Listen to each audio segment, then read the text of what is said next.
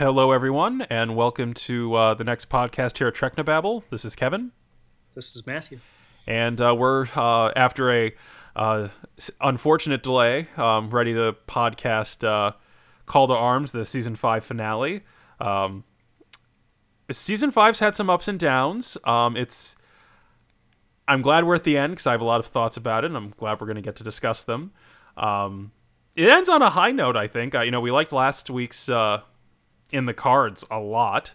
And I think this episode, I remember when I watched it the first time, like my jaw was on the floor by the end. I was like sufficiently shocked by what they were doing. So I'm looking forward to watching this one now a little more critically. Yeah, I think we'll see that the second half of this episode is pretty solidly better than the first half. And I definitely agree with, like narrative momentum and being excited by things. It's certainly an exciting season finale and more exciting than some prior season finales in DS9. Uh, you know, just before we start, you know, one thing I do really like is that In the Cards sort of led into it in a way, even though the putative A plot of In the Cards was, this sort of tracking down a piece of memorabilia. The B plot was basically all set up, and so a lot of the stuff in this episode feels really organic and makes a lot of Right. sense, It's not like right? the Dominion threat came out of nowhere in this episode. Like, oh, the Dominion are still here and they're a threat. It was like a teeing up a ball before you hit it. Yeah, I mean, I think speaking of season five, I think there are, four or five or six or nine or 10 episodes that could have been cut, you know. I feel like they were scripts that were left from before. Uh, who is it? Is it Robert Hewitt Wolf and Renee Echevarria? Hmm. Before they sort of took the reins.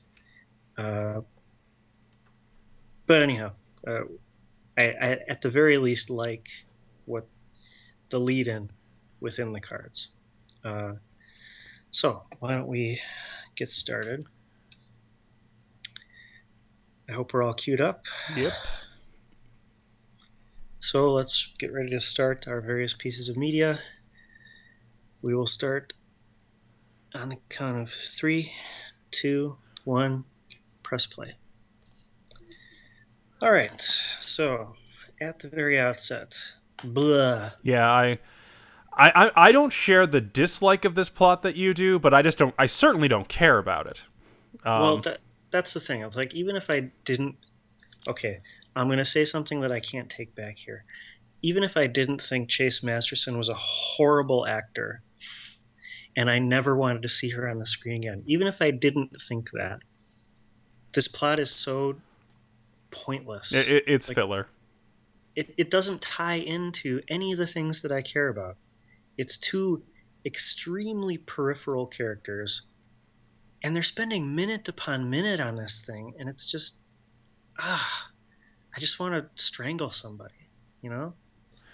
I mean, I like the banter on the other half of this conversation. Garrick and Torzial are carrying their half of this fine, and because that I actually care about, like to some extent at least. They've spent a few episodes building up Zial's attraction to Garrick, and it's an interesting idea, and Garrick's an interesting character, and he's Well, yeah, certainly yeah. Garrick is interesting in and of himself. They have done enough with Garrick, and the actor is good enough to make me want to know more about Garrick and to care whether, he gets involved with somebody. But the same is not true for Ram and Lita.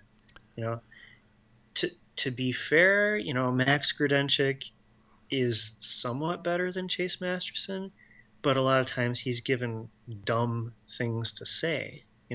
Yeah. I think the Ram character is going to undergo something of a renaissance, in the coming seasons. Yeah, But yeah, I don't care. I don't care now. I don't care. And I'm also actively annoyed.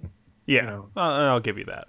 I mean, if nothing else, this just let in way too long. Like, even if I like this plot, we would probably be saying, and this has gone on about a full minute longer than it needed to. Well, this is the teaser, right? And the upshot of the teaser is going to be the view through the window and like the 30 seconds of dialogue, right? Yeah. Wouldn't you have preferred the 3 minutes going into that to be substantive, to not be something completely unrelated? Well, it's also a bit of a gear shift, like especially with such a good job that In the Cards did balancing personal life management with the backdrop of the Dominion War. It's like, do they know a war's about to happen? They seem really chipper. Or oblivious, yeah. Yeah, one of the things I liked about the way they built up the lead-in to the Dominion War, and I think it's the hand of Ron Moore at work, is the steps to war were staggered nicely. I think for the sake of historical convenience, we tend to picture wars starting, like it's the assassination of the Archduke, not the dozen tiny things that set the stage for that to be the spark. I think they handled it very well, that it wasn't just like a monolithic attack that precipitated the war. It was a dozen small things that led everyone, and everyone had to take steps. Like the Federation's about... Yeah, I like what they did with Cardassia. I like what they did with the Klingons. Yeah, and when you get down to it, like I like the Federation because I want to live in the Federation. But I think a neutral historian in 500 years could very easily, credibly write the sentence, "The Federation provoked the war." And that's not a moral judgment, and I think Sisko makes his case that if they don't have the fight now on their terms, they're going to have the fight later on the Dominion's terms and lose. That's a valid, and that's a complicated argument. That's the layering on of things to Roddenberry's worldview that I found so interesting in Deep Space Nine. Yeah. It's like they're doing something kind of wrong in order to, spare a bigger one, yeah. Yeah. Going back to the build-up, it's something I would have really liked to have seen in some of the Season 5 episodes that I'm just kind of like, this episode totally could have been in Season 2, and I wouldn't bat an eyelash, I would have liked to have seen more Dominion stories. And I don't mean stories focusing entirely on the Dominion. I mean stories where, like, we've gotten a few mentions of the Dominion, like running roughshod over this planet or that planet, or punishing them or something. I want to see the Dominion being a valid and useful choice for a particular race. Yeah. I want to see the Dominion and the Federation compete for someone's allegiance, and the Federation to lose for good reasons. I would have. I don't know how many episodes. I don't know what stories, but yeah.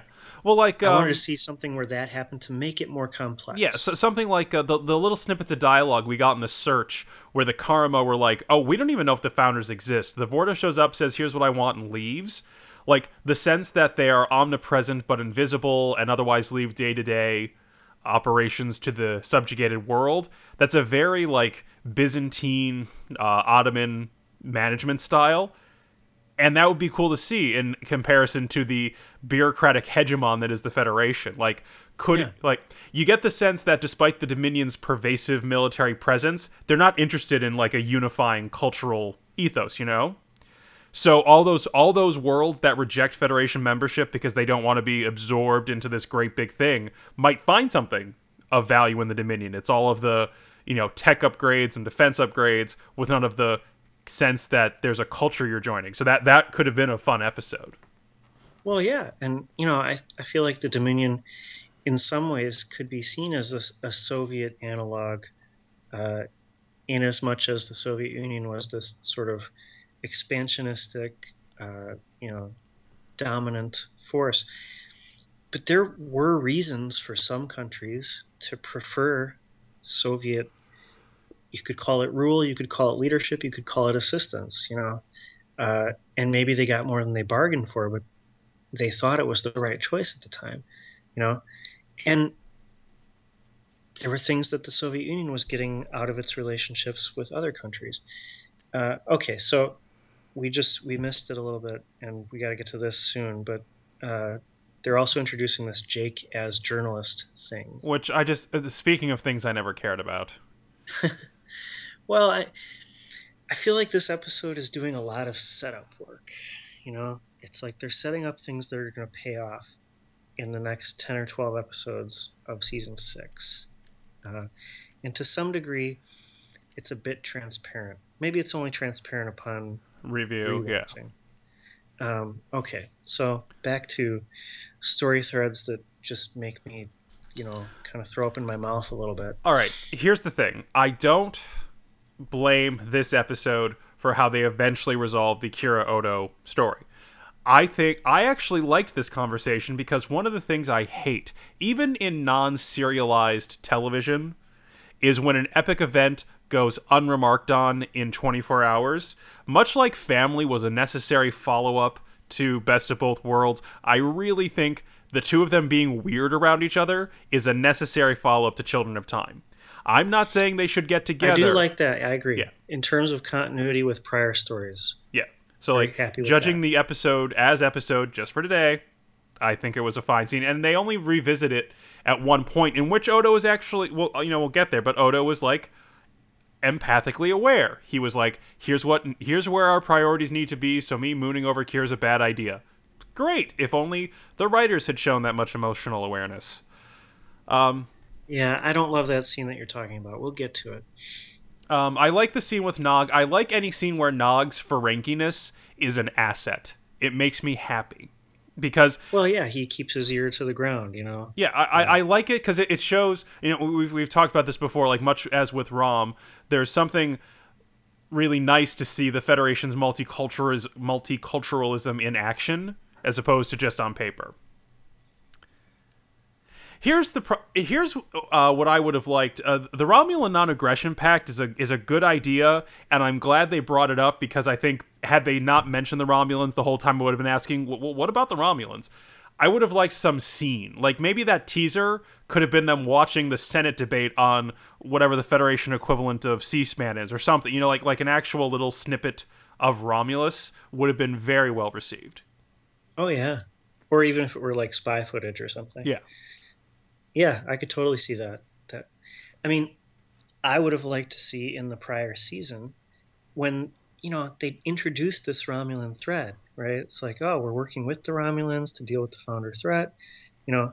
I would have liked to see their working relationship with the Romulans over 2 or 3 instances progressively get worse, to sour over time, and then suddenly the Romulans pull out and they're like, dude, what the fuck, What was that all about? I thought we were on the same side.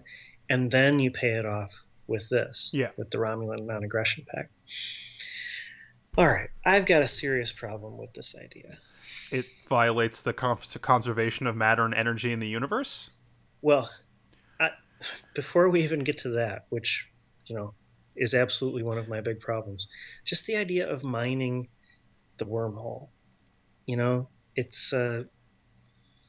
It seems to me to have it be effective at all, the mines would have to be so close to the aperture of the wormhole that it should that they'd basically be in the wormhole and they'd get sucked in, See, you're talking about like 200 feet. Yeah, that could have been, like, had they had the effects budget, mining the inside of the wormhole could have been an awesome episode because the Kai would probably not go for that. Yeah. But the practical problem with this scene is how much of it gets wasted on Rom. Well, also, here's what bothers me about... There's a few sitcom tropes that, hell, when Lucy and Ricky Ricardo did them, they were new and they were expertly executed by masters. After that, they just get boring. Like, bumbling husband does it, like, like... You know what I mean? Where there's all these, like, sitcom cliches surrounding romance, cold feet before the marriage, weddings, absolutely. Births, children, sexual politics of any kind, really, that just make me want to gag. So back to the violation of any concept of conservation. Now, of I matter would and have energy. I would have liked some acknowledgement of the problem, because Star Trek's gotten a long way with me with things like the Heisenberg compensator. If you just said hang that, a lampshade on it. right, had you just said they're solar powered and will convert a sufficient amount of energy to matter to infinitely replicate the minds, or an acknowledgement of the other problem, what if we can't turn them all off? What if they replicate without end? What if something goes wrong in our setup and we end up with like this? Oh, like a gray goo kind of problem. Yeah, that would be fascinating. Yeah, like yeah, and every other time, and even some of the morality of it would have been fun, because every other time minds have come up, they've been super bad, super bad. Well, yeah, I mean, they're using minds, and yeah, that the general opinion on Earth today is that minds are fucking horrible. So yeah, it's a missed opportunity to at least have some hand wringing, a little bit of debate, a little bit of gravitas. So yeah, I mean, come on. I get that replicators are a bit of a fuzzy technology that sometimes serve the plot, but this is going too far. This is like saying you could replicate a starship, or like replicate a replicator in the replicator on the starship, right? Like it's like including the antimatter, and all the energy that went into the replicator gets replicated.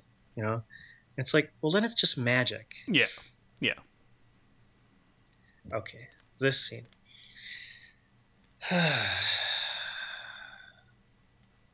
Like, I like how she's playing it as uncomfortable.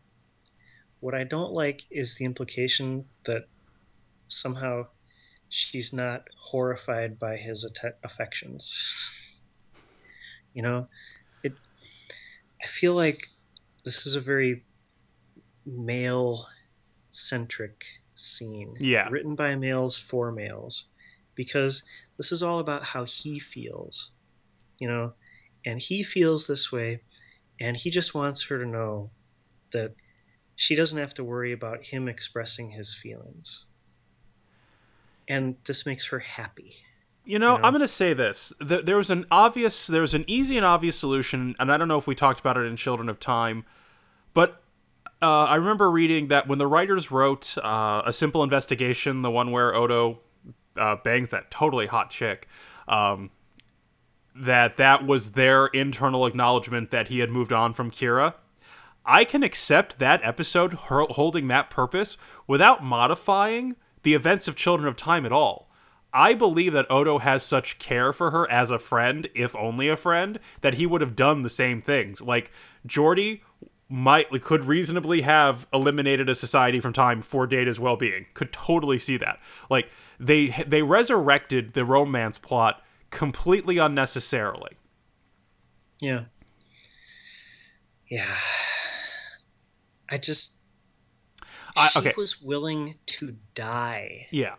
For those 8,000 people, and she knows that some version of Odo essentially destroyed those lives for her. Yeah. I just don't see how she could possibly be that okay. become sexually aroused.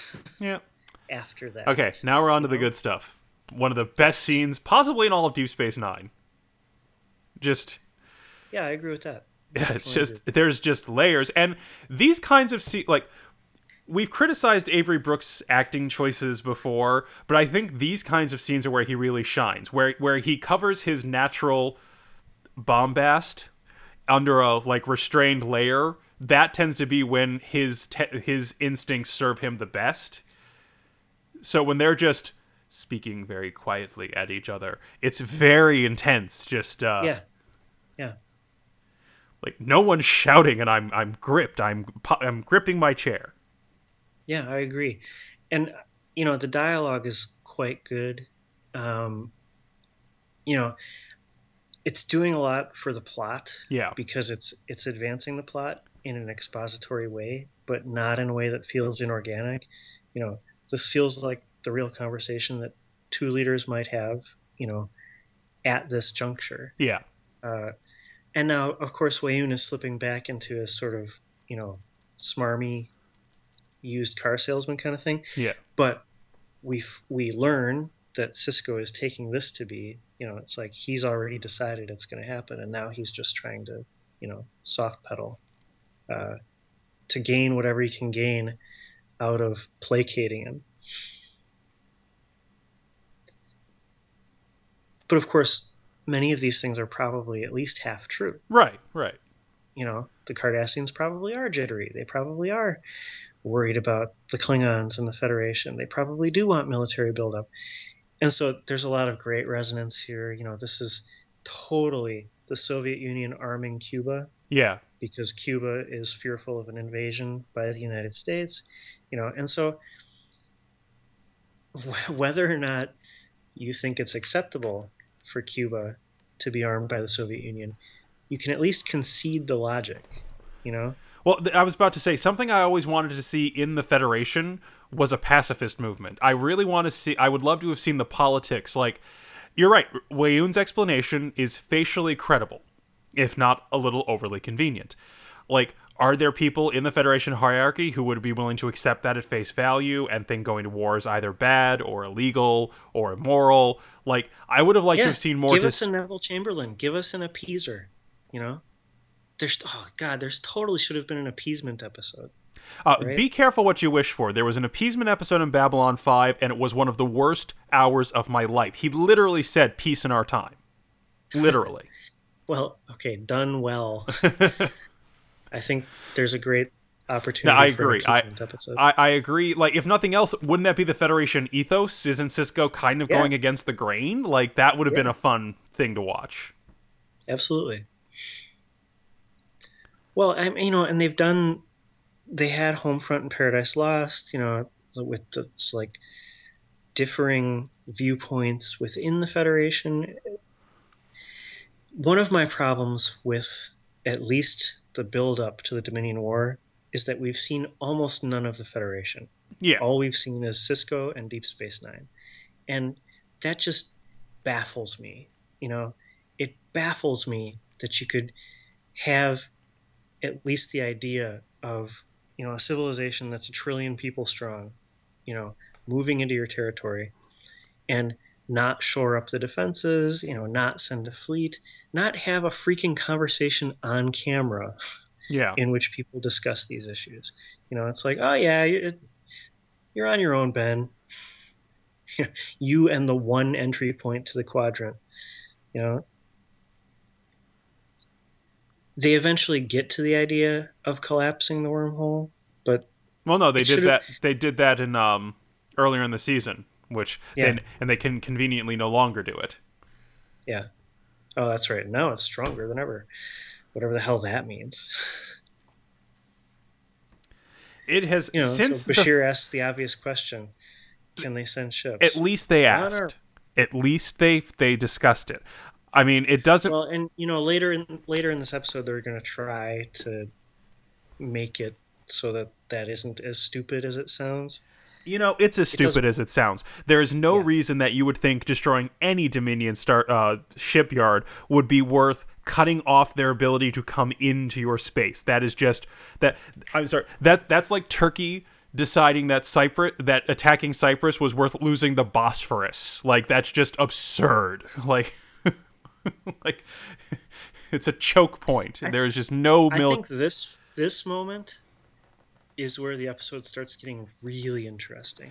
Oh, yeah, because the Sisko and Weyoun scene was really good, but now it's like, oh wow, and now shit's really getting real now. Like, stuff's really happening, because the Sisko Weyoun scene was really just something you knew had to happen for the plot to advance, whereas this is an interesting wrinkle, Well, I like the way the Dominion War arc manages to loop in what were otherwise just orphaned threads. Like looping in, like Sisko kept Bajor out of the Federation for exactly this eventuality. Yeah. And so I like. One of my beefs with this episode is that so many interesting things were put on the back burner for 2 or 3 sort of side plots, essentially romance plots, It's like there are 3 romantic side plots in this episode. That is too many romantic side plots for one episode. Wait, One I can handle. Wait. And if I had to have one, this would be the one. Wait, Garrick and Zial, Ramen Leto, who's the third? Kira Odo. Oh, yeah, that's a plot. I'm choosing not to call it romantic yet. But I get what you mean. It's about. No, I take your. Yeah. I mean, seriously, you've got 45 minutes to work with, and it's 6 or 7 of those minutes. That's a lot of minutes out of 45. So I can deal with this plot because of Garrick, because his dialogue is good and the acting is good. The same cannot be said, for Ramen Lita. And at the very least, I'm not a big fan of the dialogue for Kira Odo, although the actors are fine. Yeah. Although the actors don't seem like they want to do these lines. It's because they don't. I hate and this. God. Fake Bajoran. Mark Orkan has done some good work, and people not Mark Orkan have done some bad work. Like, Klingon sounds fine. It sounds like an aggressive form of Hebrew. Other languages work out great.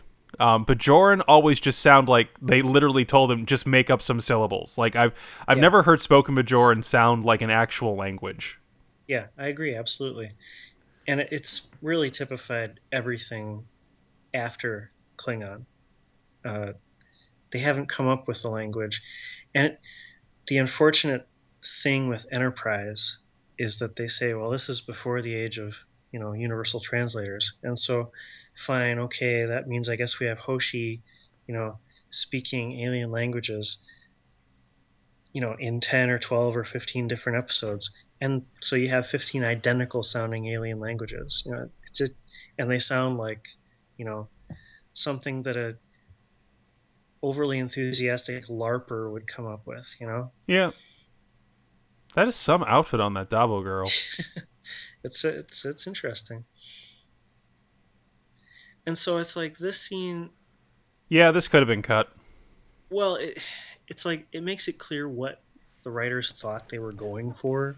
It's like, oh, the young love, and it's being rent apart by the winds of fate and destiny and politics. But the problem with that is if you don't care about the love story, it's just annoying. I mean, I really would have rather seen a scene of, and correct me if I'm wrong if there is one, but like Sisko like forcing Cassidy to leave the station or something. Like that might happen in the future, but I don't think it's happened to this point. Yeah, like some moment where he's like, I am ordering you out of this war zone, and I will like use your ship's command codes to make. Oh wait, is she still in? No, she's not still in prison. She got out. She's out of prison. Yeah. She came back for his religious thing. Yeah, but I'm just saying, like, you could see a great scene where he like beams her off the station onto her ship or something, like just makes her leave because he could not do his job if he had to worry about her safety. And that would have been a wrenching scene because the actors have chemistry and the actors are really good. I love Penny Johnson to bits. I thought this was a scene with Dukat. Oh no, that's later. No, Ducat's coming right up. Oh, that's right. I thought there was going to be a conversation in his room, in his office, but I think that's a different episode.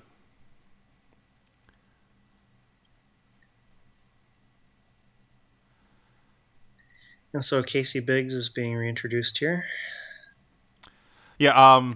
To the rest of the world who wasn't there with us, we saw Mark Alimo, Jeffrey Combs. Casey Biggs, Armin Shimmerman at the last convention we went to, and they told Casey Biggs that you're going to have a big part, but that he didn't have it in this episode. So he did all this prep work and was acting like he was a major character, even though he only had like 2 lines and 2 close-ups. I'm glad they did bring him back. He is a very good actor. Apparently, he teaches it professionally, and I can easily see why. He'll have some fun stuff to do. Well, there are no small roles, right? Only small actors, and he definitely has presence, And so the back half of this plot, the tension, the sort of the immediate tension is this like mine plot. It's like, can we lay the mines fast I enough? mean, the answer is yes, but I mean, it's more effective than other artificial tension plots. There's no countdown. Yeah, it's just it is what it is. It's not great. So it's like I like this episode. I really like the second half, and I think it's because the first half is weighed down with you know fluff, Yeah, basically. yeah, Um, but really, it's more cool because the big thing is finally happening, yeah. not because of any particular choice that they make in this episode. Although some of the choices are quite good. The evacuation of the station. I love this scene Yeah, between Odo and Garrick. I use that line all the time. Island of tranquility in a sea of chaos.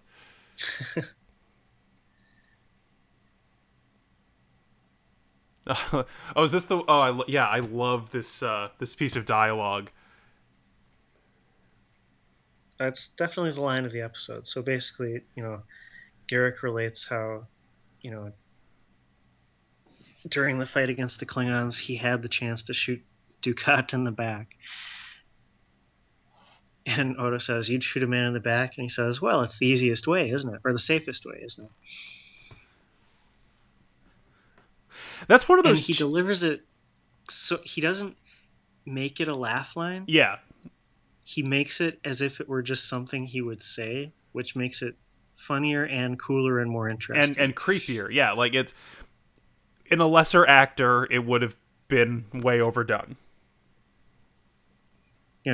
He didn't say it with a wink. You know, there was no tongue in cheek. I gotta say, Quark was kind of sidelined in this episode, which I understand. I mean, you can Yeah, only yeah. focus on so many things. But again, this just raises the question of, maybe if they had chopped two of these inane romantic subplots, they'd have time. You know, it's like O'Brien got one line of dialogue about Keiko leaving, and I get that really that's just about the actor availability, Yeah, and yeah. you're just explaining it. But you know, I mean, I'd I rather. don't know. I Do I, would do much I want rather. more Bashir? Yeah, I would have much rather have watched Keiko and Miles talk, like Say see their goodbye. goodbye. Like that would have been way more heart wrenching. Well, yeah, there's characters we care about, and there's actually a kid involved. You know, two kids at this point. Yeah. You know, have a kid cry because daddy's leaving. You know, Or you're leaving and Daddy's not, but I take your point. yeah, Yeah. that's drama, right? And here we have unveiled the Yeah. defensives. We spent money in this bit for Way of the Warrior, and damn it, we're getting our money's worth. I like this line too. This line always Oh, I tickled like me. this a lot. Yeah, like I like this nod to the mushiness of real politics and war, and like at the time it made me think of Guantanamo. Like Yeah, I can see that. not in like some sort of literal. I don't think that's what they were invoking. Just that sense of like, well, we're here and we're gonna stay here, and Yeah. nods and winks and Even all though of it. we should, by all rights, give this thing up, Yeah, we're not going to. yeah, and the Even though world, we're the good guys, right, we're going to do a and the bad guy world will thing. keep right on turning. Okay, so special effects. I like the way the fleet looks when it's flying. They've done a good job of subtly varying the speeds of ships and the scale of ships so that it doesn't look cheesy. Yeah. Have they used these headset No, things no. before? Eventually, they're going to replace them with the Google Glass ones, and those are Yeah, much better. yeah. It's just like, I don't know. Yeah, Like, the shoulder thing is kind of yeah, ridiculous. that's not easier than a view screen, people. That is not the Google Glass ones. That's fine. That's fine, but not this. Um, I love the design of the of like the Dominion battleship or heavy Oh cruiser, yeah, whatever it that is. flagship is really cool. Mark Lamo Limo did did such a great job. It has to be hard to act in like that kind of separate space. Like, you know, you're not really involved with the Yeah. episode. There's not really someone you're playing against, but he just Okay, yeah. so speaking of effects, I hate these explosions. They just suck. They suck. The ones on the station suck. The ships blowing Are up the at a worst. distance. No, I don't mind them. Like the ones That one is okay yeah. with the warp nacelle, Yeah. but yeah, the explosions on the station, it's like if you could possibly make it less apparent that there's any real danger, I don't know if you could. Right, because there's It's no like, physical damage to the station. And I'll say it's like everybody target this portion of the station, right? and It's then like, it doesn't look like anything. Yeah, like is no piece going to break off? yeah, Is I there will gonna be an say event? for the ships, if we're going to do the explosion behind which the ship blinks out of existence, these are certainly the best realized of that because the gas particle effect is one of the better achieved to date. Well, yeah. So basically, I mean, it's like I really applaud the ambition of having this many ships moving, and they did the motion Oh, quite well. yeah, the shot over the station was awesome. Yeah, it's gorgeous. It's just not as good as I know It's gonna eventual get. versions of these kinds of shots will Yeah. be. And it's because of money. Yeah. You know, if they really could bash enough kits, you know, it would look fucking awesome. Yeah, yeah. Right. I just watched All Good Things, and you know, there's a perfect case of when you only have one or two ships on a screen, you can really Yeah. do a kick-ass explosion. I watched it. Did you like pause it and cry a little when the Pasteur came on screen? It was beautiful. Yeah. Uh,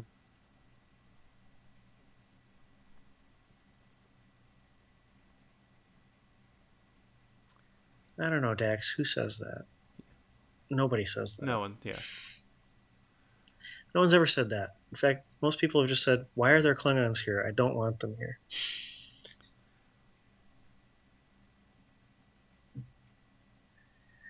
Concentrate your firepower on Section 17. Yeah. Like there's just no visible damage, and it's weird. It's weird. But it's like, what is the fire coming from? That was a reuse of the runabout explosion cut and pasted onto a Dominion ship.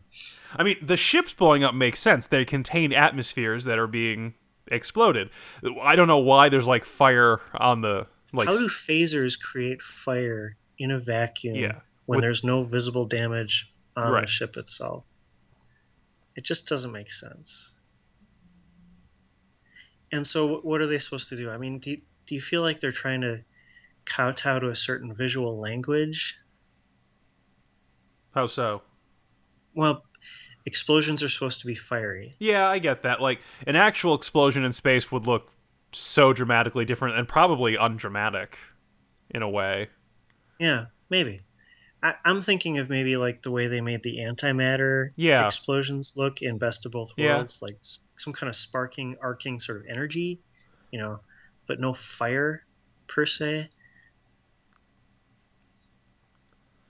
Yeah, Casey Biggs is doing the most he can with the 5 lines he's been given. Yeah, I'm... okay. I understand. Yeah, and so abandoning the station. Cool. I mean, from a dramatic standpoint, it is really interesting. Like, I want to know, like, oh my god, what is going to happen? That being said, I have. Oh, did you ever worry that they weren't going to get back to DS9 on a show called DS9? No. I mean, I'm actually, and I'll get to this when we start talking about season 6 in a few months. I was thrilled with the balls of keeping them off the station for like 6 whole episodes. Yeah. Like, I thought they were going to get back in the season premiere. Yeah, I agree with that. And so season 6 is probably here's romantic subplot number 4. Yeah. This, you know, at the time I liked it well enough because the actors have chemistry, but this kind of presumptive kowtowing to Worf's opinions on relationship status, it nags me now. Yeah. No, Worf has really been done a disservice by Deep Space Nine. Romantically. I was Yeah. watching, oh gosh, what's it called? The episode with the warp nacelle and the psychic photograph. Oh, Eye of the Beholder. I was watching Eye of the Beholder uh, with Esther, who you know. Oh, before I continue with that, I love this because it's a sort of an echo of Douglas MacArthur Yeah. leaving the Yeah. Yeah. Philippines. It's like it's the I shall return moment. So there's just a lot of good, like 20th century political referencing Yeah, going and on. so the one thing I want to, I don't know why, but I like the choice of the temple. Like, I can't decide if that was it nakedly political, was it coincidental? There's something there about giving this speech at the Bajoran Temple. I just don't. Well, I mean, if the emissary is going to get the Bajoran Yeah, people on the station to come, that's where they'd go. yeah, So anyway, we were watching Eye of the Beholder, and I'm not a big fan of Troy Worf. And there's an interesting thing with Troy Worf in that episode. But it's really pretty stark how much cooler and more charming Worf is in TNG versus Deep Space Nine. He became a total dickhead in Deep Space Nine. Basically, uh, without a whole lot to recommend him at all. I'm really down on the way they've portrayed Worf lately. And of course, part of it is let Hughes without sin, but there's a lot of little things, you know, just throughout the dialogue that's been written for him. I feel like Ira Stephen Bear and Robert Hewitt Wolf don't write Worf very well. Hmm. I don't know. How do you agree? I certainly agree on the romantic front, and I wouldn't have first time through. Like, I knew Worf was being a jerk, but in my immaturity, I would not have understood the scale of what a jerk he's been. In other like more political or combat episodes, I found him to be fine. He's a hard ass, but he's always been a hard ass. I think the problem is Worf's hard assedness used to be placed against the warm, cheery, oh, Worf attitude of. I think part of it is the way the character works in the two different settings. Like, Well, you know what it is? What you said right there yeah, just got me thinking. I think in TNG, he knew he was being a little over the top, and so he would often sort of dial it back a little bit when he needed to. Um, in DS9, it's like he's no longer self-reflective enough to know that he's over the top. He's like a bigot. He's a dick, and that's just the way he is. Love it or leave it, you know. Okay. Anyhow, they're breaking out the Kanar. something So else. Oh, go ahead. I just wish there were more of this stuff with Quark. Yeah, yeah. With his sort of willingness. It almost seems like Glee. You know, it's like he doesn't really care about the overall, political situation. He doesn't care who's going to suffer. He has a chance to make profit, and that makes sense for him. Yeah, I think he cares a little. Like when the Oh, Klingons he were will eventually care. yeah, or like when But the Klingons were attacking. I think there was like a sense of yeah, oh, and the other thing I was thinking, I, I'm stuck on how to approach this. I believe the tactical decision that plans on losing the station next to the minefield is a stupid, stupid plan. That being said, history is replete with stupid plans. So I can't decide if I find it a credible action for a Federation not ready for the war they just started, which is actually like a great plot when you think about it, or am I just annoyed? It's like, I understand you don't have the money to have 50 starships orbiting Deep Space Nine in every shot until the 6th and 7th season when you start doing that. But it does, like, the minute they discovered the wormhole, there should have been an admiral at that station with a fleet of ships permanently based there. That is just the smart call. You yeah. know?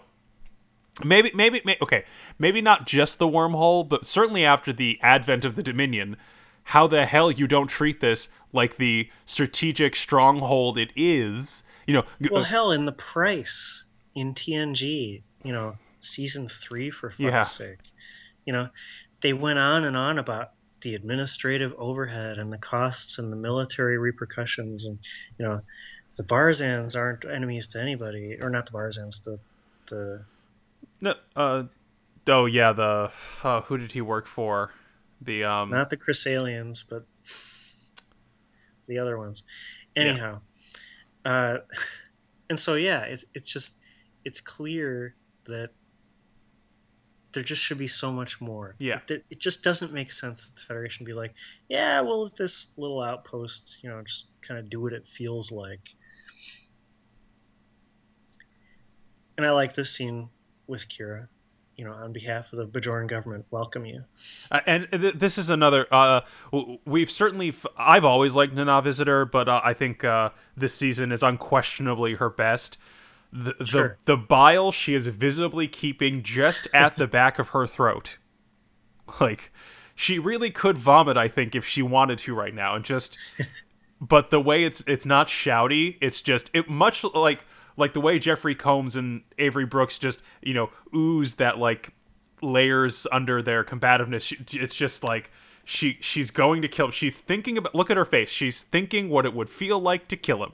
And that's all she's thinking when she looks at him, but she's keeping it together because she knows her job. My office. Yeah. Going back to all this, Earth history, this feels like all those scenes of, Hitler marching through Paris. This is a place where I think Ron Moore's political bend really serves the show, because the moments all feel authentic, and even in the places where we kind of understand, like we know which historical event they're probably referencing, it never feels so cheap as like a one-to-one. Yeah, it's not too on the nose. Yeah, I agree with that. And that's the beauty of the sci-fi, sort of setting. Love the baseball. Yeah. Terrific note. And I like the way that Mark Alamo, he doesn't grip it like a human would grip a baseball. It's like this foreign object. Right. Do you see what I'm saying? Yeah, no, yeah. He doesn't instinctively grip it like you were going to pitch it. He's not going to throw a two-seamer. Yeah. Like, this object doesn't mean anything to him. Yeah, beyond its connection to Cisco. How do you feel about Jake? I mean, that's another sort of setup thing, right? Yeah. This was a cool shot. This delighted me when I was I can't wait for the Blu-ray because I want to pause it and like check to see what's a ship that I know, what's a kit bash, what's a new one.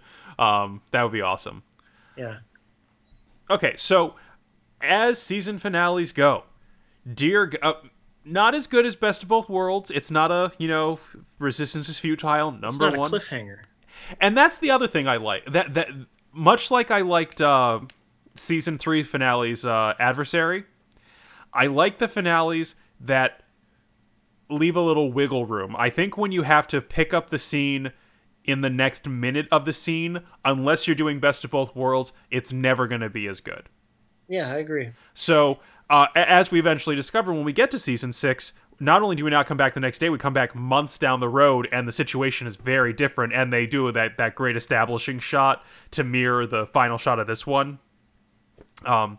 But yeah, I was just like, shit, I have to wait a whole summer to find out what happens next. They abandoned the station. I disagree with the tactical wisdom, but dramatically speaking, I'm deeply entertained. Yeah. No, I agree. I think having the ability to skip forward in time gives you the ability to, show how dramatically things have changed, and it makes the conflict feel bigger, the war feel longer. It makes it feel like a war. Yeah. Instead of an episode. Right, because even the Klingon War, despite lasting some number of episodes, always felt like a spot event.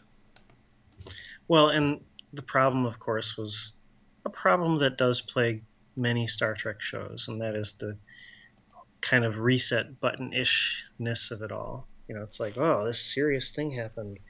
Next episode, we're going to, go on a runabout and have a fun adventure, Yeah.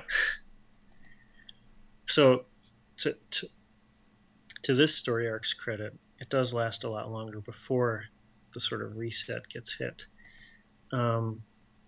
Basically it lasts for the rest of the series, but All right. Well, you know, writing wise, I think it's a mixed bag. I think there are some questionable choices of things that are filling time and that time could have better been spent on. Um, but the scenes that are good are quite good, you know, like super good, Yeah. like better than anything that's come prior to this, at least in terms of the overall political story. There have been better scenes, like character scenes, but this might be the best plot. Do you get what I'm saying? Yeah, totally. And so the scenes that actually served the plot were hella good. The scenes that didn't serve the plot, I'm like, what the fuck? Serve the plot for Christ's sake. So it was frustrating to some degree, but ultimately satisfying. So I'd call the writing a 4. Yeah, yeah, I'd agree with that. Acting wise, I think there was some great stuff. Actually, I would call No, the writing a 3. Uh, but acting wise, go ahead. yeah, everyone delivered. There was a restraint that I think no one knew in the first season or so, and it really shined. Like Cisco in the scene with Wayoon, Kira at the end with Ducat. Everyone, it just everything was at a like solid simmer, and that's kind of where you want your cliffhanger. You want me like leaning forward because I know stuff's about to happen, and like even after the the epic event of the episode, that losing the station, I'm still like on the edge of my seat for things. It's not like the big event was like so big that it feels resolved or impossible. I'm like, oh no, no, stuff's happening. Look at Kira's face. Look at Kira's face. Stuff will be happening. Like, just Yeah. really delivered on all those scenes. Yeah, I think Avery Brooks was very good. Jeffrey Combs was characteristically excellent. Uh, Andrew Robinson was very good. Mark Alimo was very good. Casey Biggs was good in a small role. Um, you know, Maybe those are all the standouts. Uh, you know, Cole Meany, Michael Dorn, Terry Farrell. They didn't get a lot to do, but they were decent. Um, it was a very brief role for Aaron Eisenberg, but he was good in it. Chase Masterson, not going to say any more. Um, Max Grudenchik was pretty good when he wasn't talking about Lita. But when he was talking about Lita, I just couldn't get over it. Armin Shimerman was wasted, uh, but we'll get to see more of him. Thank goodness. I think the acting is between a 4 and a 5. Maybe nothing transcendently great, but certainly a 4, a high 4. Yeah. Effects wise, the only real complaint was the impact on the station of the Yeah, weapons fire. Everything else I thought worked. I like the and not to bring up a topic we haven't railed against in a while here at Treknobabble, the J.J. Abrams movies. That's how you stage a large fight action sequence. There yeah, was an a arc. wide angle. Yeah, Yeah, that stuff isn't it happened. amazing what a wide angle can do? It can set the stage. You can actually know what's going on. You can see the battle as a progression of a plot instead of a bunch of shit that happens. Yeah. Yeah, That overhead shot with all the ships like moving above and below the station, totally great. yeah. So the explosions were kind of lame, but otherwise it was top notch. You know, some of the best stuff they've done, and the destruction of Ops was really cool. I liked all that. Yeah, Boatloads of extras. I mean, boatloads of extras. The station felt more populated in this episode than probably at any other point yeah, in DS9. yeah. I'll give you that. Um, and still, there weren't enough. There weren't enough civilians. Like, just once, I'd like to see a scene on the promenade where there's like 1,000 people crammed in, or 100. I mean, just where it's like elbow to asshole people. Not like that. All these grand events happen in the promenade, and there's like 50 people. I'm like, seriously, can't there be more?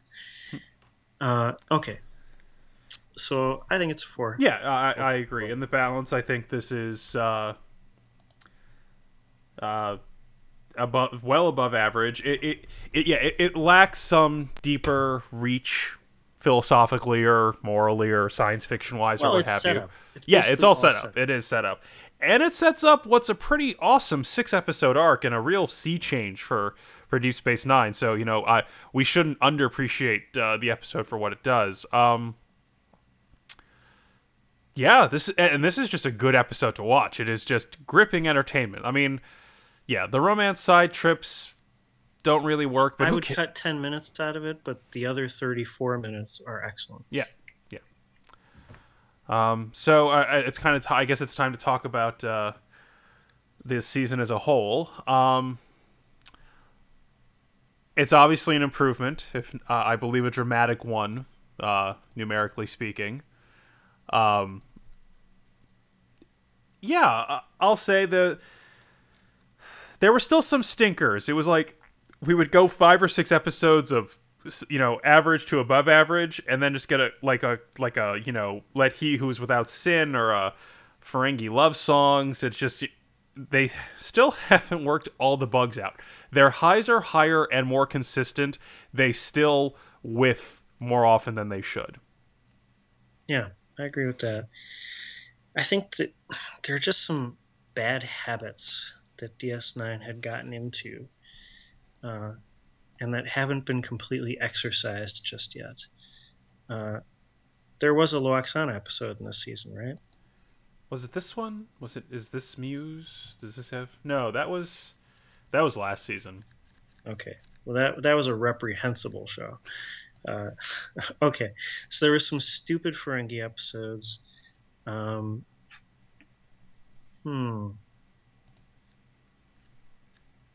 There were just some episodes where they tried to do sort of tonally different things that didn't really work.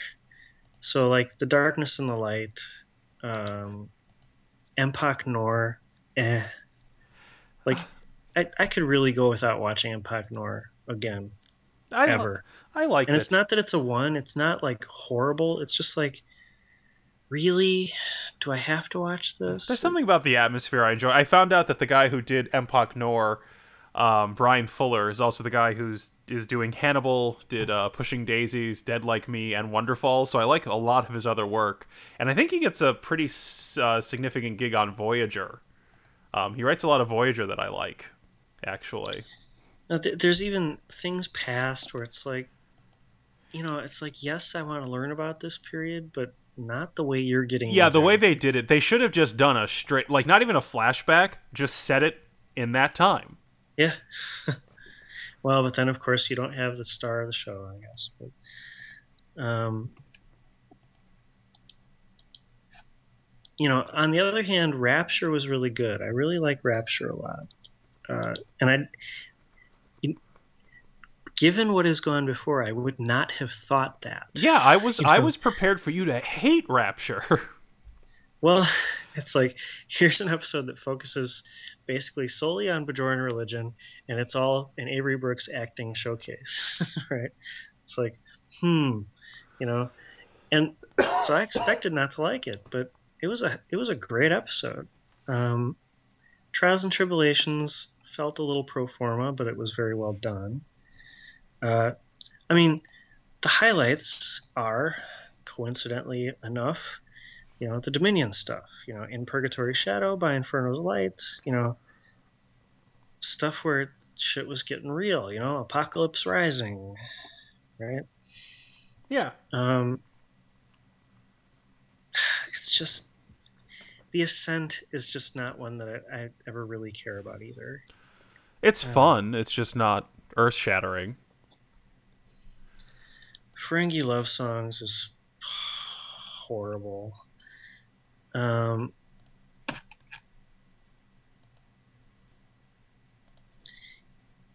So we liked Soldiers of the Empire. That was pretty decent. Yeah. Children of Time. Great idea. Issues with the execution. Yeah.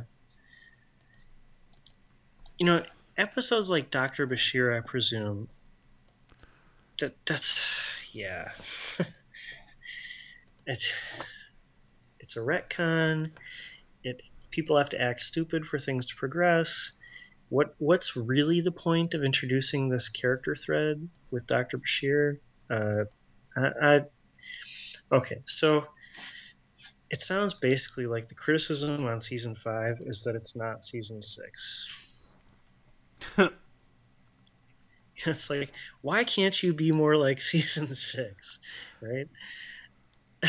Is that fair? I mean, look, it's a transitional season. It's a transition from kind of a long, only rarely broken sea of bleh, into 2 seasons of like, oh, this was fucking great, And so season 5 is like the in-between season. And by virtue of that, it's a solid uptick. But it's not as good as we know it's gonna get, right? I imagine people watching. This was after I had fallen away from the show. I had moved out of my parents' house. I wasn't watching TV as regularly. And so I was catching up on things on VHS tapes after the fact, like a year later.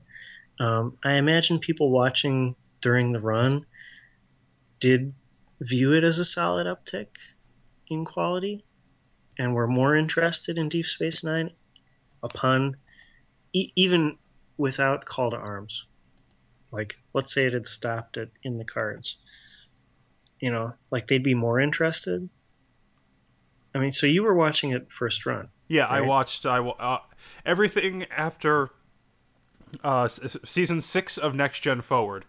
I watched everything in order as it aired, except Enterprise, which is what I fell away from, and everyone else, unfortunately. Well, yeah, I guess given what transpired after, yes, unfortunately. Enterprise deserved it for various reasons. I don't hate it. I certainly like it more than J.J. Abrams' Star Trek, but it's got some serious issues. When I say I fell away, I mean I fell away from DS9. Once Voyager came on the air, I was back. Although I suppose there must have been periods where I didn't follow Voyager as religiously either, But I made sure to watch all the VHS tapes of that. Anyhow, so how old were you when this came out, Kevin? I was born in 82. This season... So you were 15? Let's see. 14 and 15? This was 96 and 97. Yeah. So, well, no, I would have been 14, because I would have turned 14 when the... 13 and 14? 13 for our first few episodes, and then 14 for the rest of the season. So, so, early teenager. I suppose at that age, maybe I'm making assumptions here, but I doubt there are many 13 and 14-year-olds, myself included, who view things in the way that you and I are viewing them now. Yeah, that's fair. I would like to think that in the intervening 20 years of my life, I've learned and grown as a person. Sure. Yeah, probably at least marginally. What I mean is, we weren't like thinking about what is this show's place in the franchise. What kind of dramatic conventions are being well exploited here? Like as a 13 or 14-year-old, I think most of us were like, that was cool. Yeah, that wasn't cool. I think we were more thoughtful.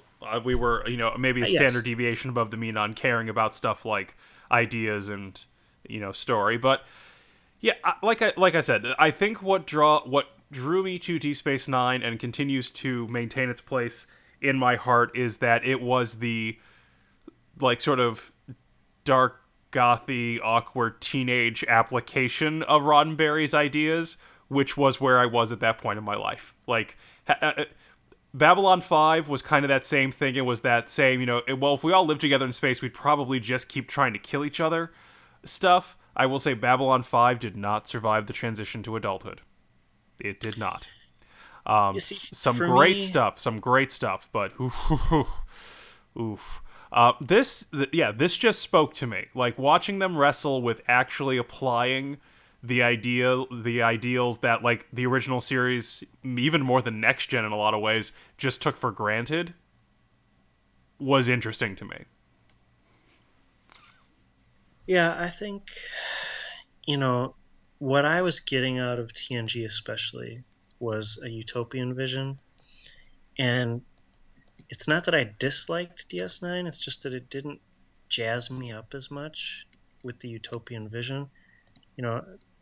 I was very much a dreamer as a teenager, and so this didn't sort of like fire my dreams.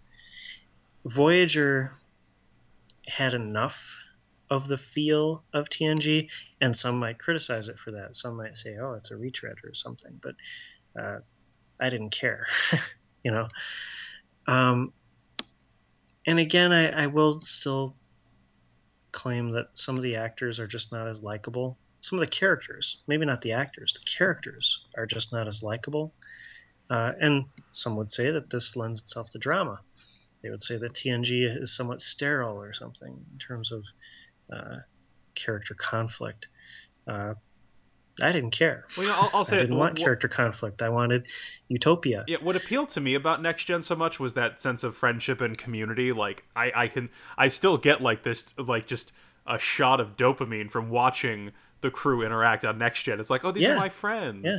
Oh, they're my friends. And it's not overly saccharine. It's not like it's ridiculous. Right? No, it's just like I want to be in this group of people. Which, as a lonely, nerdy, closeted, eating his emotions teen, was very nice. I think maybe that was it too. Like Next Gen scratched the itch of wanting that sense of community. Deep Space Nine cater to like its inverse of no one gets me and I'm going to be by myself and write crappy poetry or something. Like had there been another show that and maybe that's part of why I didn't respond to Voyager initially was like I didn't need another show to reproduce the effect of Next Gen for me because I had Next Gen and I was still watching a lot of Next Gen that I hadn't seen yet. Even when Voyager was on, I was still catching up. Maybe a season's worth of episodes because 5 nights a week still takes a while to get through everything. So I had Next Gen before Voyager. I'm just like, oh no, this is my group of friends. I don't need a new group of friends. Maybe so that was it. Where like that same feel was like, oh no, I have the original. I have this over here. But yeah. In some ways, I feel like Voyager, it is kind of in between TNG and DS9, tonally. Yeah. There is conflict, but it's not this kind of conflict. It's not as dark. And not as... I've said for ages, I think I would have enjoyed Voyager more had they more consistently, more often gone for the slightly darker story where it really felt like I just think one too many times for me the solution was to do things the Starfleet way. Yeah. And I think that some of the better episodes, especially in later seasons, are the ones where the Starfleet way just doesn't work. Right. And I think I remember I've said this before too, but like watching season 1 of Battlestar Galactica had a lot of the notes I think season 1 of Voyager should have had. Like a real sense, like I was just never left with a sense on Voyager that they really, with a handful of well executed exceptions, that they really were far away from home and that it really was just them. Like they avoided like changing things because it had to be syndicated and it had to be basically the same show on episode 100 as it was on episode 1. Right. Yeah. I think they did a good job on the emotional side, but they didn't do a very good job on the plot side. Yeah. And so there are plenty of instances where characters were sad, where characters were wistful, longing, especially Kate Mulgrew's performance of Janeway. Really good. Yeah. But you're right. There weren't the sort of lasting effects plot-wise that you would expect of a scenario like that. Okay, so Deep Space Nine, season 5, yeah, I peg it as a transitional season. I know how good it's going to get, and it shows extended flashes, broken up by really crappy episodes, in this season. And so overall, it's a very nice improvement. It's definitely been the most fun season to watch so far, if you ask me.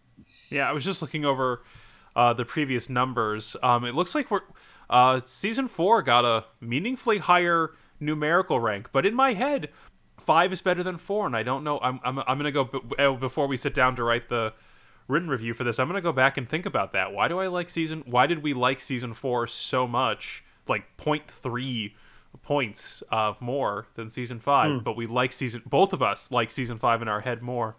Interesting. So that includes the 8 we've just given? Yes, unless I did something wrong, which I'm not saying is impossible. It's been a long week. All right, but even with that 8, we would still have liked season 4 better. Yeah, 6.3 is how season 5 shook out, and 6.64 is season 4. Well, I mean, I guess season 5 was just really inconsistent. Yeah. There were really high highs. You know what it is? But... Season 5 doesn't have a 10. Yeah, interesting. Okay, so on that optimistic, if not entirely consistent note, a description that kind of, I think, applies to the assessment of season 5, I think that's it for us here. We're going to be diving into season what of Voyager? Season 3? 3. 3. Season 3. Okay. Which a lot of people dislike, but I don't. Well, and as the resident Voyager apologist, I guess that's what you would expect of me. But yeah, what's the opposite of a devil's advocate? Well, that's the apologist, right? All right, so all right, that would just be the advocate, right? Yeah, advocating for sainthood. Yeah. All right. Well, hopefully we're going to be able to return to a more consistent schedule. I know Matt's done grading, and I'm off work soon for about 2 weeks, so hopefully we'll be able to get back onto a clip into the next season. Because sorry, all 5 of you fans who care about this kind of thing, sorry about the extended hiatus in between episodes. That's the plural of hiatus, I believe. Hiatusodes. Like octopodes, but yeah, it'll get better. Yeah, and because we enjoy doing this, I think at least I would like to think at least as much as anyone who is reading it enjoys reading it, and I certainly enjoy having a scheduled time 2 to 3 times a week where I sit down and talk about my favorite thing with someone who's also his favorite thing. It's like always sports season for a Star Trek fan. But much better than sports. Oh, totally. There's uniforms, but better storylines. Absolutely, and no steroids. My childhood heroes are unblemished. Well, Dr. Bashir, I don't know. Yeah, that's genetic engineering, I suppose. But then, of course, he was never one of your childhood heroes. True. Captain Picard has never been hauled before Congress and asked about things. Yeah. Okay.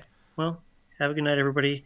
Come see the Deep Space Nine season wrap-up post where we go into further detail, and be here for Voyager Season 3. Oh, Basics Part 2. I just realized that. That's going to be fun. Yeah, it's interesting that both series ended up with the abandonment of the major set piece. Does that work out? Did Season 3 air with Season 5 or after Season 5? Like, was it 3 and 5 or 3 and 6? Because we started with Deep Space Nine, because I think Season 3 would have run parallel to the season of Deep Space Nine we just did. Let's see.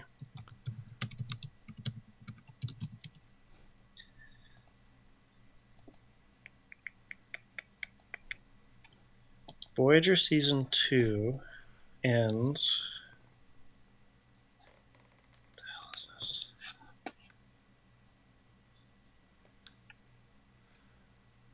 Why would you send me to the article about the Skybox card set? The internet. Well, this is just a Memory Alpha issue. And I guess we shouldn't be too hard on it. I mean, it is a lovely free resource and a great way to waste time. If you ever need like a minute at work, going down that rabbit hole, totally worth it. All right. So season 2 ends in May of 1996. Season 5 begins in September of 1996.